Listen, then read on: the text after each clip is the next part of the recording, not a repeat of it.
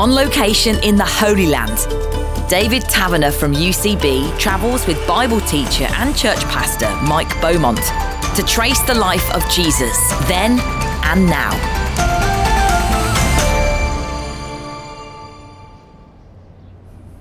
In our last conversation, Mike, we were focusing on the baptism of Jesus, and then I did ask you what happened immediately after that, and that gives a clue perhaps to the focus of our conversation this time, but we're in a very different place. Oh, very different. Last time we were in a very flat place right down there by the River Jordan, where Jesus submitted himself to baptism, the hands of John the Baptist. And from there you can look west towards the steep hills of the Judean hills.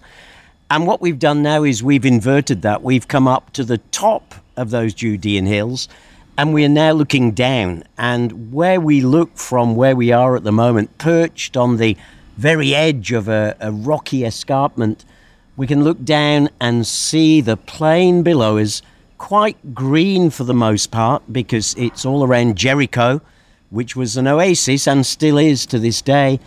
Beyond it, we can see the River Jordan, some arid land near it as it gets near to the Dead Sea, and the hills on the other side in modern day Jordan disappearing into the heat mist today. And we are perched up about just over 1,100 feet here on a balcony, sort of hanging over the edge of this rock, wondering how on earth these buildings up here manage to cling on like they do. And normally you'd actually have to get up here by cable car. I can see below us a cable car, which I think is being serviced, isn't it?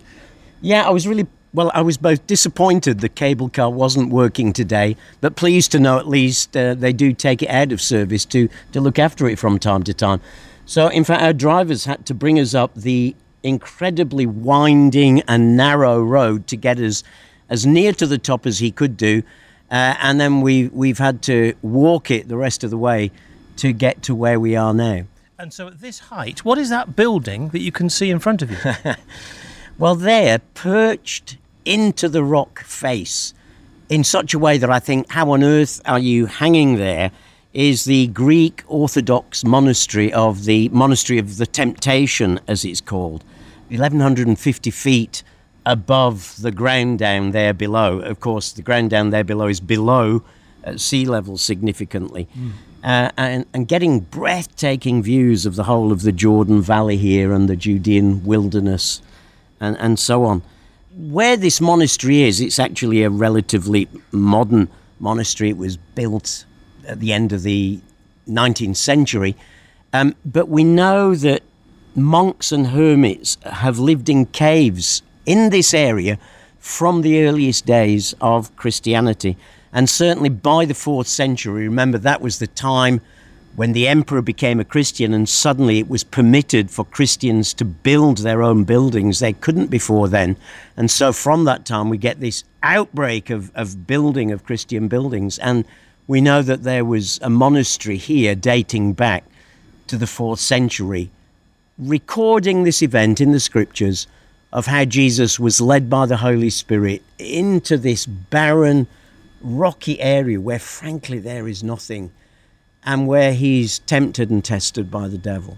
So looking across this amazing view, you can see for miles and miles and miles, and the city of Jericho, the modern city, spread out before us on the plain below. Yeah, I mean, it's quite a phenomenal view. So from the River Jordan, where Jesus was baptized, he was led up here. Of all the places to be led, it would be the very last place you'd feel like being led to, really, wouldn't it? And yet the Spirit leads him here because something very important is going to happen, something where Jesus is going to have to resolve the sort of Messiah that he is going to be. So you say the monastery is called the Monastery of Temptation. This is what the Mount of Temptation. So it was where the temptation of Jesus happened, but there wasn't just one temptation. No, there were a series of them. The Gospels record for us 3 temptations. And, was it just 3 temptations that Jesus had? Were these key temptations in a whole series of temptations? I suspect there were more than 3 over a period of 40 days that he was here. Or whether a whole number, and this summarizes the sort of temptations that he faced, we simply don't know. But the Gospels record 3 key, powerful temptations that he faced, really very close to where we are sitting. Well, remind us of them in which account? Well, we're going to read Luke's account, although it is in Matthew and Mark as well. But I'm going to read from Luke chapter 4. Jesus, full of the Holy Spirit, returned from the Jordan. Now, let's just remind ourselves, why is he full of the Holy Spirit? Because after his baptism, the heavens have opened, God's voice has been heard, the Spirit has come upon Jesus to anoint him for the ministry that he's about to begin. So Jesus, full of the Holy Spirit, returned from the Jordan and was led by the Spirit into the desert, where for 40 days he was tempted by the devil. He ate nothing during those days, and at the end of them, he was hungry. And the devil said to him, "If you're the Son of God, tell this stone to become bread." But Jesus answered, "It is written, man does not live on bread alone." The devil led him up to a high place and showed him in an instant all the kingdoms of the world. And he said to him, "I'll give you all their authority and splendor, for it's been given to me, and I can give it to anyone I want to. So if you worship me, it will be yours." And Jesus answered, "It is written, worship the Lord your God, and serve him only." Then the devil led him to Jerusalem and had him stand on the highest point of the temple. "If you're the Son of God," he said, "throw yourself down from here. For it's written, he'll command his angels concerning you to guard you carefully. They'll lift you up in their hands so that you will not strike your foot against a stone." And Jesus answered, "It says, do not put the Lord your God to the test."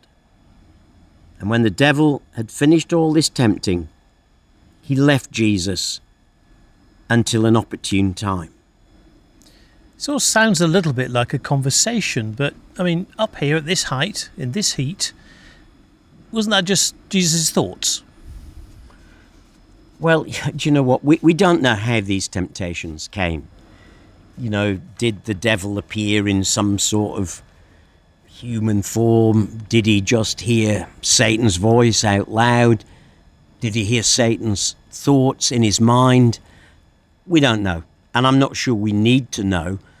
What we need to know is that these temptations and testings were very, very real indeed, and very persistent, of course. What did they sort of get to the bottom of? Well, really, they're all about a challenge to what sort of Messiah are you going to be, Jesus? Now, remember, Satan knew what was going on here. Now, please remember, all our listeners, Satan is not omniscient. He does not know everything. Only God is omniscient. But he does know some things, and some things simply because he can read the writing on the wall. He clearly knew when the Son of God was coming into this world and the significance of what that would mean, because he tried to get rid of him when he stirred up Herod to bring about that infanticide of all the baby boys aged 2 and under in the hope of getting rid of Jesus. So Satan clearly knows that the Son of God has come into this world, and he wants to throw everything he's got at him, but he does it in a particular way. You know, Satan rarely tempts us with stuff that isn't tempting. He tempts us with things that he knows are either our weak spot or things that we could respond to if pushed. And what he does here is he tempts Jesus with regards to what sort of Messiah are you going to be? Are you going to be the sort of Messiah that I suspect God has sent you to be, or the sort of Messiah that the people here in Judea and Samaria and Galilee want you to be? A guy who can do quick tricks, quick miracles, quick fixes, who'll raise up an army and get rid of the Romans from this place. So all of them really focus around this idea of what sort of Messiah are you going to be? And it's interesting that happens right at the beginning. Jesus has just been baptized. The Holy Spirit has come upon him. God's affirmed who he is. He's about to set off, but before he can begin, this issue has to be settled. What sort of Messiah is he going to be? And to some extent for us today, is that where the enemy gets us, in our Achilles heel? Oh, absolutely. And so he will always go for our Achilles heel, which is why it's so important always to sort of be alert.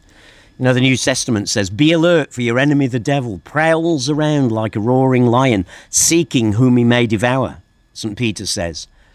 And he will always look to go for those areas of weakness, which is why, you know, this is where the church and where Christian brothers and sisters come in so much, because to have even just one or two really close Christian friends with whom you have chosen to share your weakness, with whom you can say, to be honest, this, if I'm going to struggle, this is the area I'm going to struggle in. It would be great if from time to time you just ask me, are you doing all right in that area? So I know I'm going to have to give an account to you.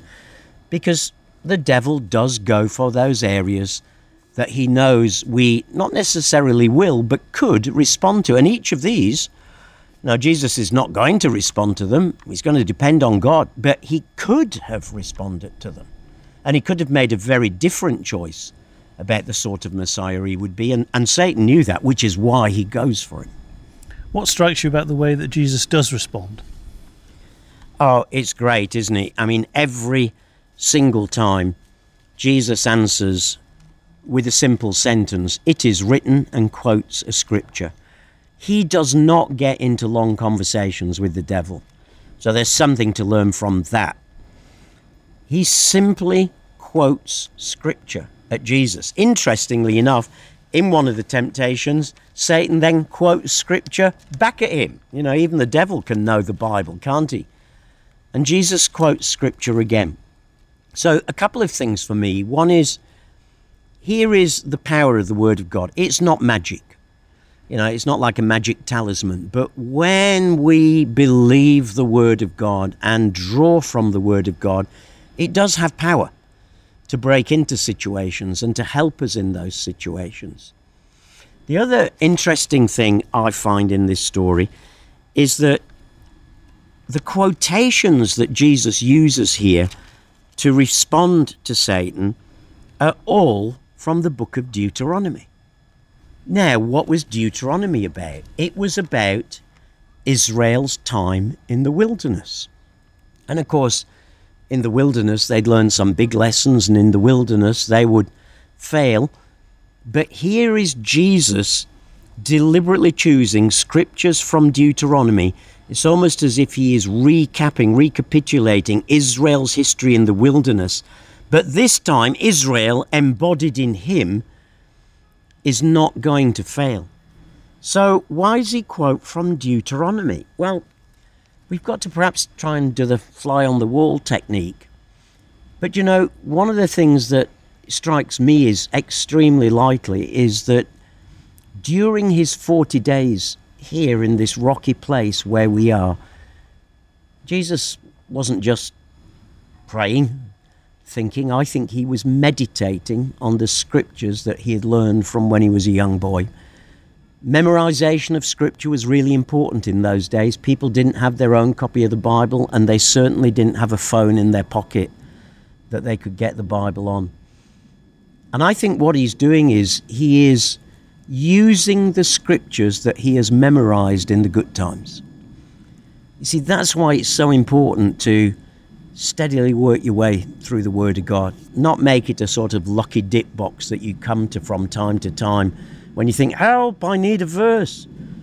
But I have found over the many years that I have been a Christian, if you will just faithfully stick at reading God's Word, the next section, the next chapter of whatever it is that you are reading, the number of times I have found that the right scripture or the right passage is there on just the right day. And when that happens, I know it's God speaking, because it's not me wangling it. It's not me flicking through my Bible thinking, quick, let me find a verse that I like in this situation.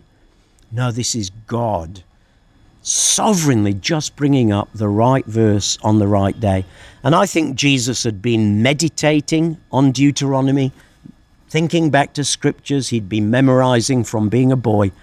And here in this arid, dry, hilly, rocky place, he starts to call on those scriptures he's put within his own heart and uses them to fight against the devil's tactics and temptations. And because of this great height that we're at, you've almost got all the world before you. Was there also a challenge in the area of power? Yes, and do you know what? In some ways, all of them have an element of a challenge of power. Of course, the first one, turn this stone into bread. Well, look, David, if there aren't stones around here, I don't know where there are stones. They're all over the jolly place. Go on. Use your power, not for others' good, not to bring about God's purpose. Use your power for your good. In the second one, go on. Use your power to win followers by miraculous displays. Throw yourself from the pinnacle of the temple in Jerusalem. I think that must have been something that happened either, mentally or in the spirit. I don't think he actually took him there. In the third one, use your power to elevate yourself. Just compromise with me, Jesus, a little bit. Just be reasonable. Just give ground a little bit. So they're all really about power in one way or another. And as you say, seated up here, stones at your feet, the whole kingdoms of the world represented out there, even if you can't see them, we know they're there and beyond those hills in the mist. Each one of them is an attempt to get Jesus to abuse his power and therefore abuse his messiahship and not be the sort of Messiah that God sent him to be at all.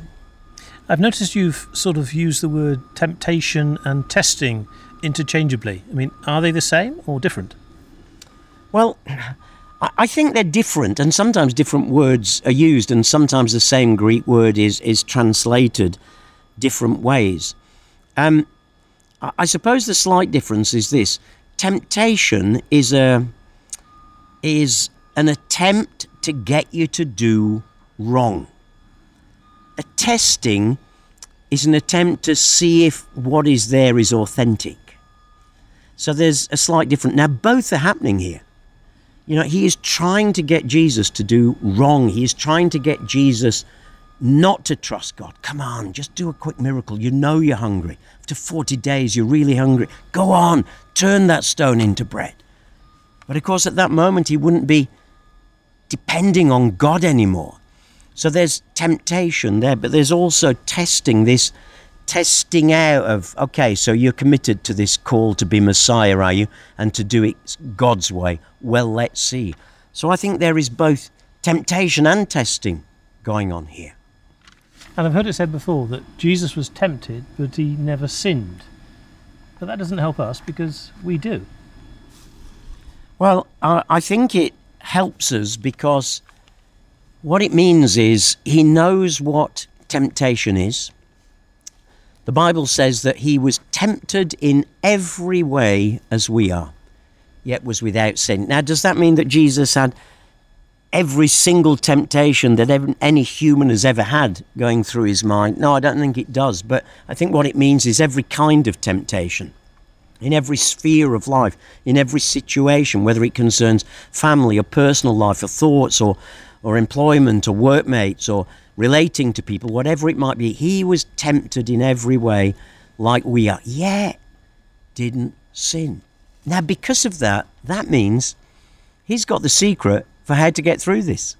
He knows how to deal with tempting and testing. And so we can go to him. The book of Hebrews is very strong on the teaching that Jesus is now ascended and is our high priest in heaven, sitting at the right-hand side of the Father, where he intercedes for us, where he's praying for us. And it's because he's been tempted in every way that we are. I can look and say, yep, I know exactly what's going on there. Just call out to me and I can help you. I smiled somewhat when you said that this monastery, sort of built into the cliff face high up where we are, is called the Monastery of Temptation, because that slightly sounds like a contradiction in terms, in the sense that, perhaps some of us would think perhaps going into a monastery or similar, away from the temptations of the world, is the only way out. And you know what? Historically, that's what happened. And without wanting to make comment on any of the people who are in this monastery at the moment, you know, in the early centuries of the church, there were people who became monks who withdrew themselves from society because they felt that was the only way to avoid temptation. And so many of them came and lived in caves around here. In fact, looking out, David, right now, we can see over on the rock face there, just further on from the monastery, there are actually some caves. And it's in caves like this where monks used to come and live. There were even some in the early centuries of the church who used to live on top of a high pole. There was a guy called Simon Stylites. A stylite was a big pole. And he decided the best way to avoid sin would be to have this large pole, a platform on top of it. He got up there and he would lower a bucket to, you know, bring up food and water, and a bucket to get rid of all the stuff he didn't want up there. And he lived on top of this pole for years to avoid sin. Now, do you know what? It's probably very easy to avoid sin at the top of a pole, isn't it? Though, do you know what? I think I've been living long enough, let alone a pastor long enough, to know that you can be on your own and temptation can still be very powerful. You see, at the end of the day, temptation's about our hearts and how we're going to respond to that. And just sticking ourselves in a cave up a mountain or on top of a pole is per se not going to deal with it. What's going to deal with it is first our being honest with Jesus. You know, if you're facing whether it's temptation to do wrong or testing about what you're doing right, take it to Jesus. Shout that most powerful prayer of all, help! Ask him for help. And if you do, he can come and help you. Second, you know, sharing with another brother or sister in Christ whom you trust, to stand with you, pray with you, to say, look, I'm going into this situation tomorrow. It is going to be a real testing time for me. Or I've been invited to go into this situation. I know that can be a time of real temptation for me. Would you pray for me? And even more important, would you ask me the next day, did I remain clean and clear? And that's just a little incentive to keep you going. So sitting in a cave or a pole, I don't think really rescues you, because it's about the heart. But there are ways of dealing with these things in life, calling to Jesus, looking to our brothers and sisters for their help and encouragement, and keeping accountable to them are great ways of dealing with this temptation that's common to everybody, the Bible says. What about the personal, emotional damage, if you like, that can be caused by falling into temptation?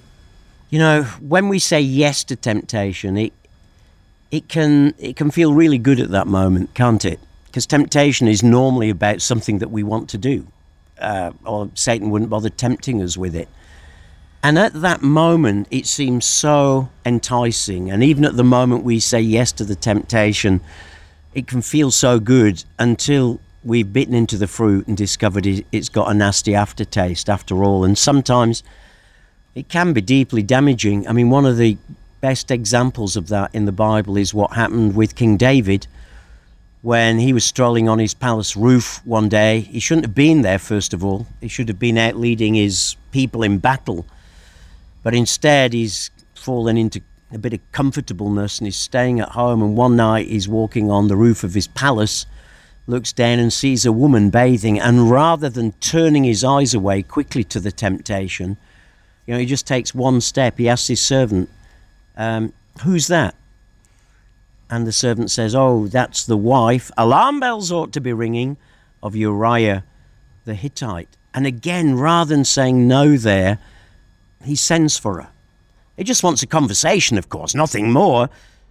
But we know where it leads. Eventually, he ends up sleeping with her. She gets pregnant, and he has to end up arranging for the death of her husband to try and cover up what had happened. But God saw it. And that could have left a deep, deep wound in David's life. In fact, the child of that union did die eventually, which must have been really sad. But David discovered you do not have to live with deep wounds. You can bring them to God. So when he is confronted by the prophet Nathan with that parable about the man who stole another man's little lamb, and he says, the man who did this deserves to die, and Nathan says, you're the man. What do we read next? David says quickly, I have sinned against the Lord. And what he does is he owns up to it quickly. And because of that, God loves that. God loves it when we own up and say, it was me, I did it. And God can do anything with a heart like that. And David finds his life turned around and changed because of that. And that can still be true for us today. So if we've failed in temptation, as I'm sure most of us listening to this episode will have done, don't let it be the end. Don't let it crush you. Don't let it defeat you. Yes, it might have been bad, even very bad, but take it to Jesus, because there is nothing that he cannot forgive. I'll repeat that. There is nothing that he cannot forgive. So don't sit in the guilt of it. Bring it to him and seek his forgiveness. Isn't one of the problems, though, that we live in a modern world? There are temptations all around, and for Jesus, life was a lot simpler. It was a lot simpler, but it was a lot harder. I sometimes think we think in the West today our life's much tougher. And the truth is, there are lots of temptations that Jesus would never have had. Right in our pockets now, David, we've both got mobile phones, which give us access to look at anything we want to look at, things that are bad as well as things that are helpful. But there were temptations that Jesus and people in his day had to face that we don't. Will the crops in our back garden grow? Will the lamb that I'm keeping in the backyard keep healthy? Will I be able to find food today? What's going to happen when the Roman soldiers come with their sword demanding taxes? So every person in every generation faces temptation. It's simply different. But the thing that's not different is Jesus. He's still the same. And in any and every generation, he is able to help those who face testing and temptation, because he's been through it right up here where we are. And he conquered it. He found the victory in it. And as we come to him, we can find that too. Will we get it right always first time? I highly doubt it. But we can learn and grow in how to stand in facing testing and temptation as we bring things to him. And as far as Jesus was concerned, when those temptations were over, up on this high point, was that it? Well, it's interesting, that passage that I just read to you, when the devil had finished all this tempting, he left him until an opportune time. That opportune time wouldn't come until that final week leading up to the crucifixion, would it? But what does Jesus do then? Does he stay up here and continue to be a hermit? Does he go down and join John the Baptist down there by the Jordan? No. The very next verse we read that Jesus returned to Galilee in the power of the Spirit. Now, he's come from the Jordan in the power of the Spirit to here. He's been through testing and temptation. He's come through it. Guess what that does? It just heightens the power of the Spirit. And off he goes to Galilee to start his ministry there that we'll look at in coming episodes. And from here, that's some distance away, back to Galilee. It certainly is. It would have taken several days to get there. And one of the things you and I have commented on during the time that we've been here in the Holy Land is we've had the comfort of an air-conditioned vehicle to take us around. But of course, Jesus had to walk everywhere in this sweltering heat. I didn't check what it was, but it must be mid-30s again here today. And this is not even the height of summer when we're here. So even to walk anywhere, even if you'd walk 10 or 12 miles, would have been a really hard feat in those days. But it's what Jesus used to do, and he used to give himself to it because he knew this was part of what God had called him to. So, on this Mount of Temptation, Mike, pray for us, if you would. Lord Jesus, here in this place where we remember that you were tempted and tested, we pray today for all who are feeling tempted and tested at this time. We ask that they might cry out to you for help and find your strength. We ask that you would stir up Scripture within them on which they might stand and with which they might fight. And for any today, Lord, who are feeling so terribly guilty because they failed in temptation, may they, like King David, come and simply say to you, I have sinned before the Lord. Knowing that when we confess our sin, you are faithful and just to forgive us our sin and to cleanse us from all unrighteousness. Lord Jesus, hear our prayer. Amen. Amen.